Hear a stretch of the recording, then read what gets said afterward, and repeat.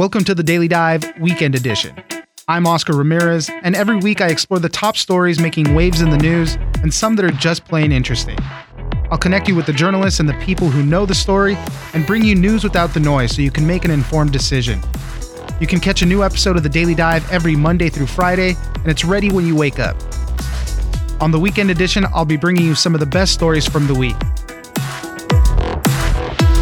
On the coronavirus front, we had a new study that had some good news for the lingering question about how long immunity lasts after being vaccinated. The mRNA vaccines made by Pfizer and Moderna set off a persistent immune reaction in the body that could protect against the virus for years. The study suggests that most people immunized with the mRNA vaccines might not need booster shots, unless the virus and variants involve too much. For more on this, we'll speak to Apurva Mandavilli, reporter at the New York Times. We don't really know how long the protection from vaccines lasts. There have been some studies suggesting that after natural infection, immunity to the coronavirus might last a very long time, years and possibly a lifetime, but we didn't know that for vaccination. And it's a bit harder to study for vaccination because you have to be able to look at all kinds of cells and antibodies that fight the virus inside the body. And we just have not been vaccinated for long enough to really have that information. So this study was very cool in that they looked at the source of those immune cells to figure out how actively is the body preparing to fight the virus, because that can give us a sense of how long the immunity lasts. And when they're looking at this, they're looking at the lymph nodes, and we're talking about B cells. You know, early throughout the pandemic, as we were learning through all of this, we were talking about antibodies, B cells, and T cells. But with this study, as I mentioned, we're focusing on B cells and the germinal center that's forming in the lymph nodes. Help walk us through some of that. Sure. I'm surprised and delighted that we want to wade through all of that. So what happens after either infection or vaccination is that in the lymph nodes, you get this structure called the germinal center. It's sort of like a training ground, a school for the immune cells, the B cells. That's where the B cells sort of become more and more sophisticated. They learn to recognize lots of different variations of the virus, which is a good thing, right? Because the virus is evolving. So just as the virus is evolving, these cells also continue to evolve, and they become capable of recognizing a lot of versions of the virus. The longer they have to practice, the better they get. And what this study showed is that those germinal centers, where these B cells become more and more educated, are super active even 15 weeks after the first dose of the mRNA vaccine. And that was kind of a surprise, because normally a germinal center sort of quiets down within about 4 to 6 weeks. So to see it so active at 15 weeks, that's a really good sign that our memory B cells, the cells that produce antibodies and can remember the virus, they are going to stick around for a very long time, possibly for years, possibly a lifetime. How many people were involved in this study? And as you were talking about 15 weeks after, they were taking obviously samples in increments after they received their first and second doses of vaccine. But how many people were in this study, and what else? How else was it conducted? Yeah, I'm glad you asked me that question, because I think some people have seen the numbers from this study and jumped to the conclusion that it's too small to draw these conclusions. The study, they recruited 41 people, including 8 who had been infected with the virus before. And from 14 of the people, they took samples from the lymph nodes multiple times, at 3 weeks, 4 weeks, 5, 7, 15 weeks after the first dose. So people have been looking at that 14 number and thinking, oh, but is this study too small? And it's not. And that's because unlike a study that looks at a lot of people, but maybe looks at one time point, in this case, they had 14 people, but they looked at multiple time points, which is really hard to do, especially when you're extracting samples from the lymph nodes. That is not a trivial task. So some of the researchers I talked to were really blown away by the in-depth analysis from the study. And one scientist I talked to called it a heroic study, because it's just not the kind of analysis that's easy to do. So even though it's 14 people, it actually gives us a lot of information about what's happening with these immune cells. I mean, getting a time commitment from anybody is pretty hard to do. You know, one of the big caveats through all of this, though, is the variants, right? This is taking a look at what we have now. And if the coronavirus continues to mutate, which it will do, you know, who knows what happens then? And the virus is evolving, but we are too. So that's kind of the only little caveat with this, right? And it's a big one. It's a huge caveat, because we know that the virus is evolving, and we know that the virus has already evolved into forms that dodge the immune system a little bit. They still respond to the vaccines, and the vaccines all work against all of the variants we have so far. But against some of the variants, like beta and delta, the vaccines are a tiny bit less effective. And if the virus continues to evolve and continues to become something that can really dodge the immune response that we have built up so far, then of course we'll need booster doses. But if that doesn't happen, if somehow we get lucky and the virus continues to look kind of like it does now, we may not need booster shots. As I mentioned before, this is focusing on the mRNA vaccines from Pfizer and Moderna. They didn't look at Johnson & Johnson.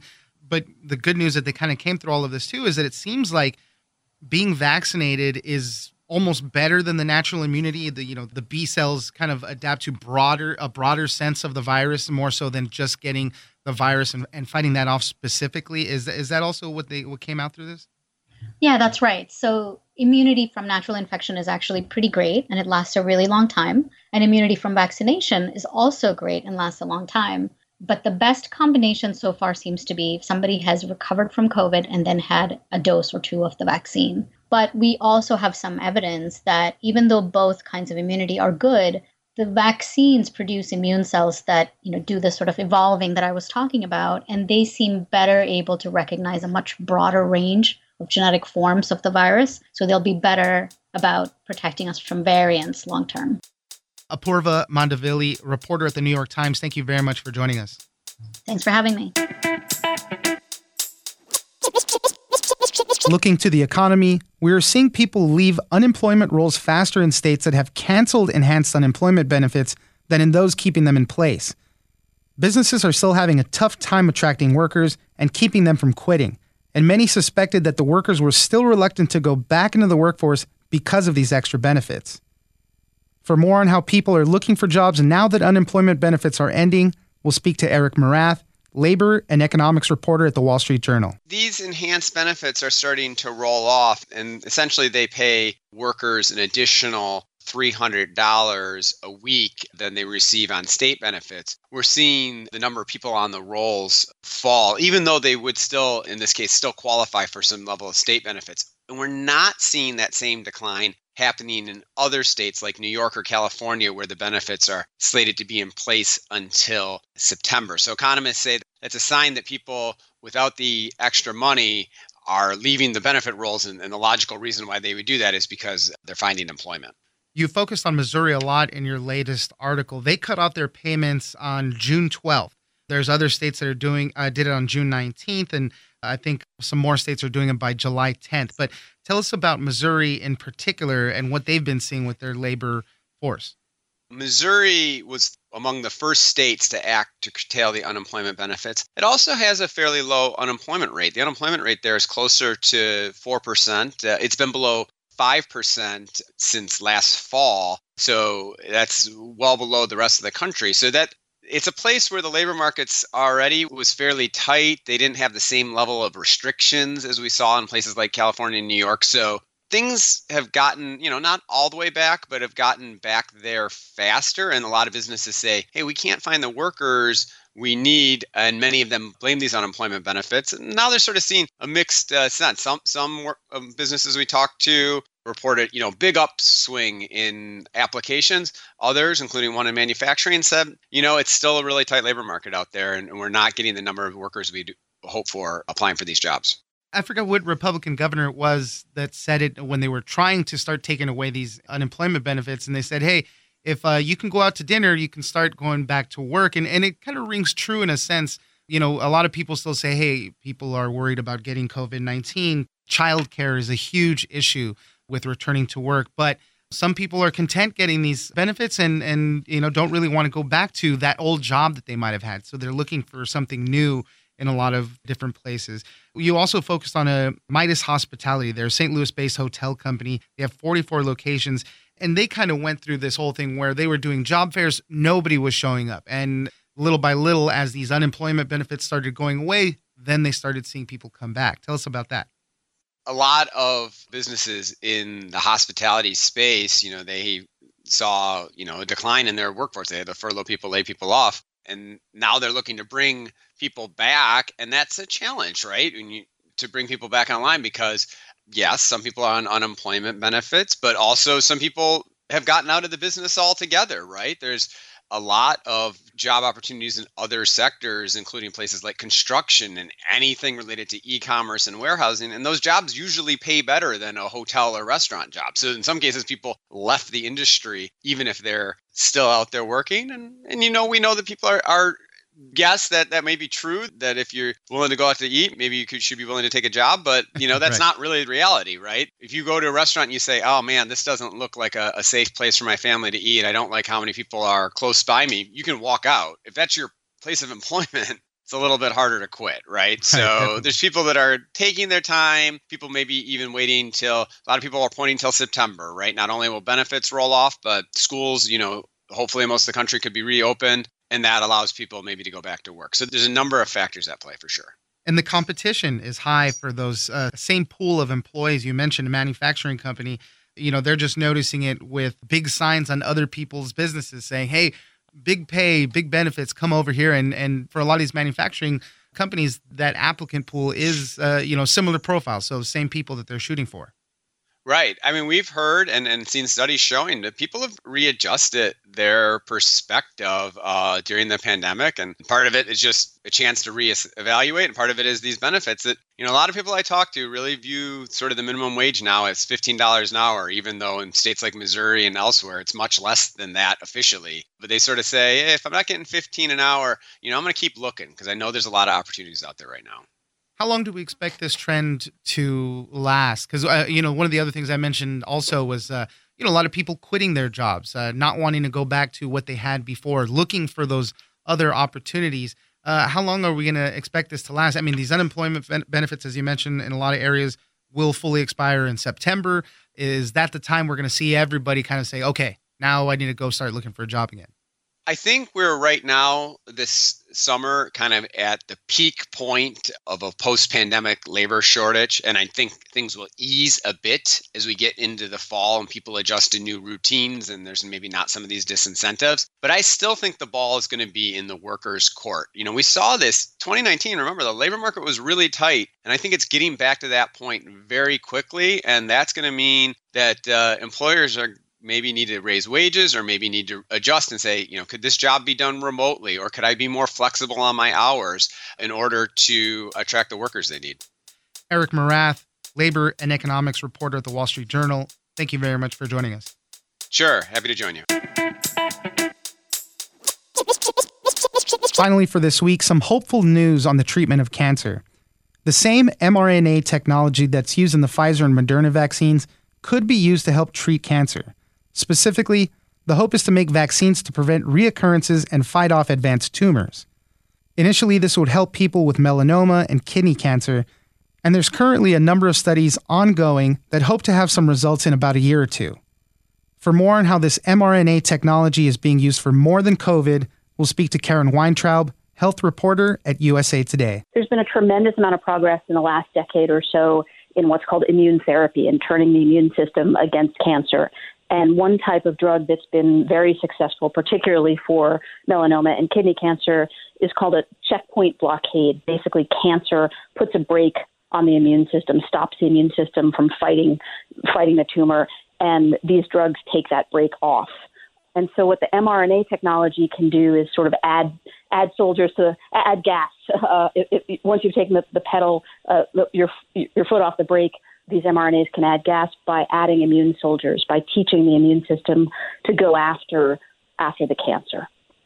When we're getting the stories about the COVID vaccines, it was all about identifying those spike proteins and then getting the vaccine to attack those proteins right there, those spike proteins. Exactly. So cancer is a little more challenging is because the body recognizes cancer cells as part of itself, leaves them alone. So you need to get a biopsy of the tumor, identify what's different, and then you can tailor the vaccine to that.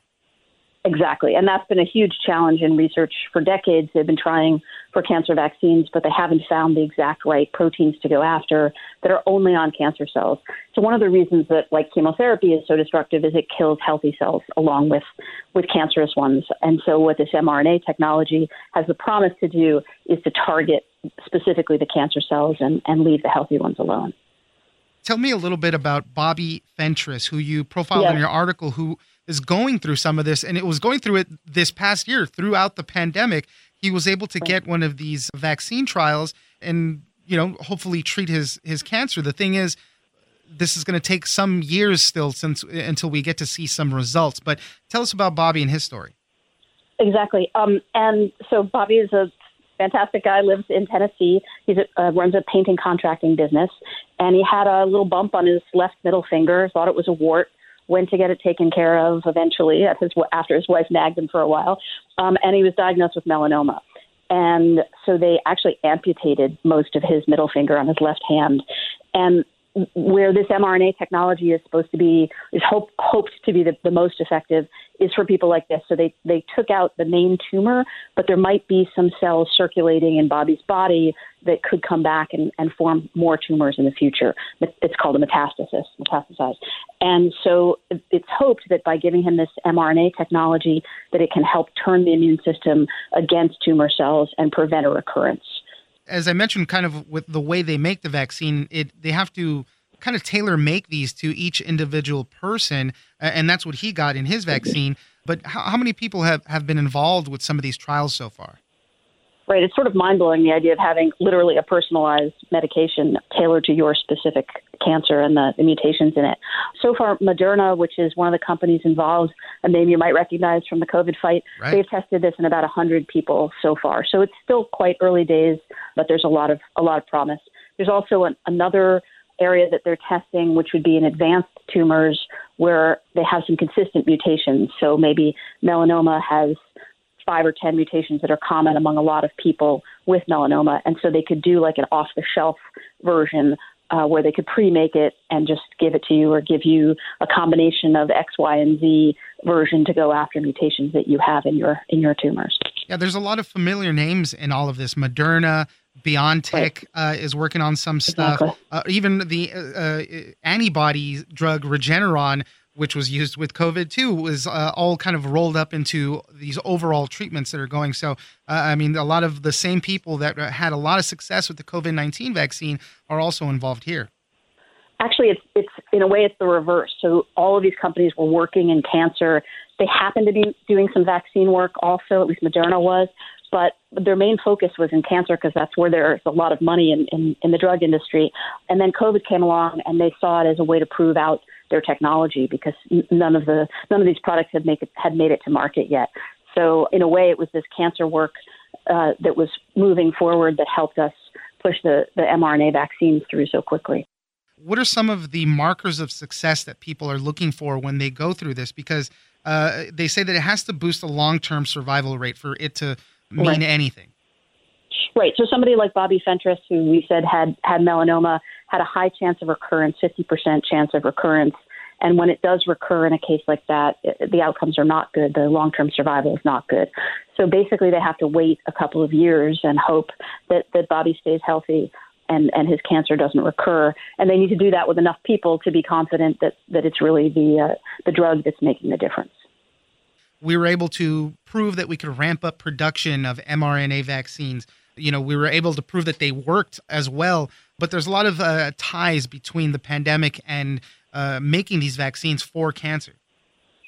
Right. So prior to this, Moderna, for instance, had a factory in suburban Boston, and they were making doses of this cancer vaccine, but not at a huge scale. And if it was successful, they'd have to ramp up to treat people with cancer. But now they've ramped up so much to treat COVID that they understand now how to mass produce these mRNAs at just unbelievable scales that will be useful, that will save a lot of time if these cancer vaccines prove effective. Karen Weintraub, health reporter at USA Today. Thank you very much for joining us. Thank you so much. That's it for this weekend. Be sure to check out The Daily Dive every Monday through Friday. Join us on social media at Daily Dive Pod on Twitter and Daily Dive Podcast on Facebook. Leave us a comment, give us a rating, and tell us the stories that you're interested in. Follow The Daily Dive on iHeartRadio or subscribe wherever you get your podcast. This episode of The Daily Dive has been engineered by Tony Sorrentino. I'm Oscar Ramirez in Los Angeles, and this was your Daily Dive Weekend Edition.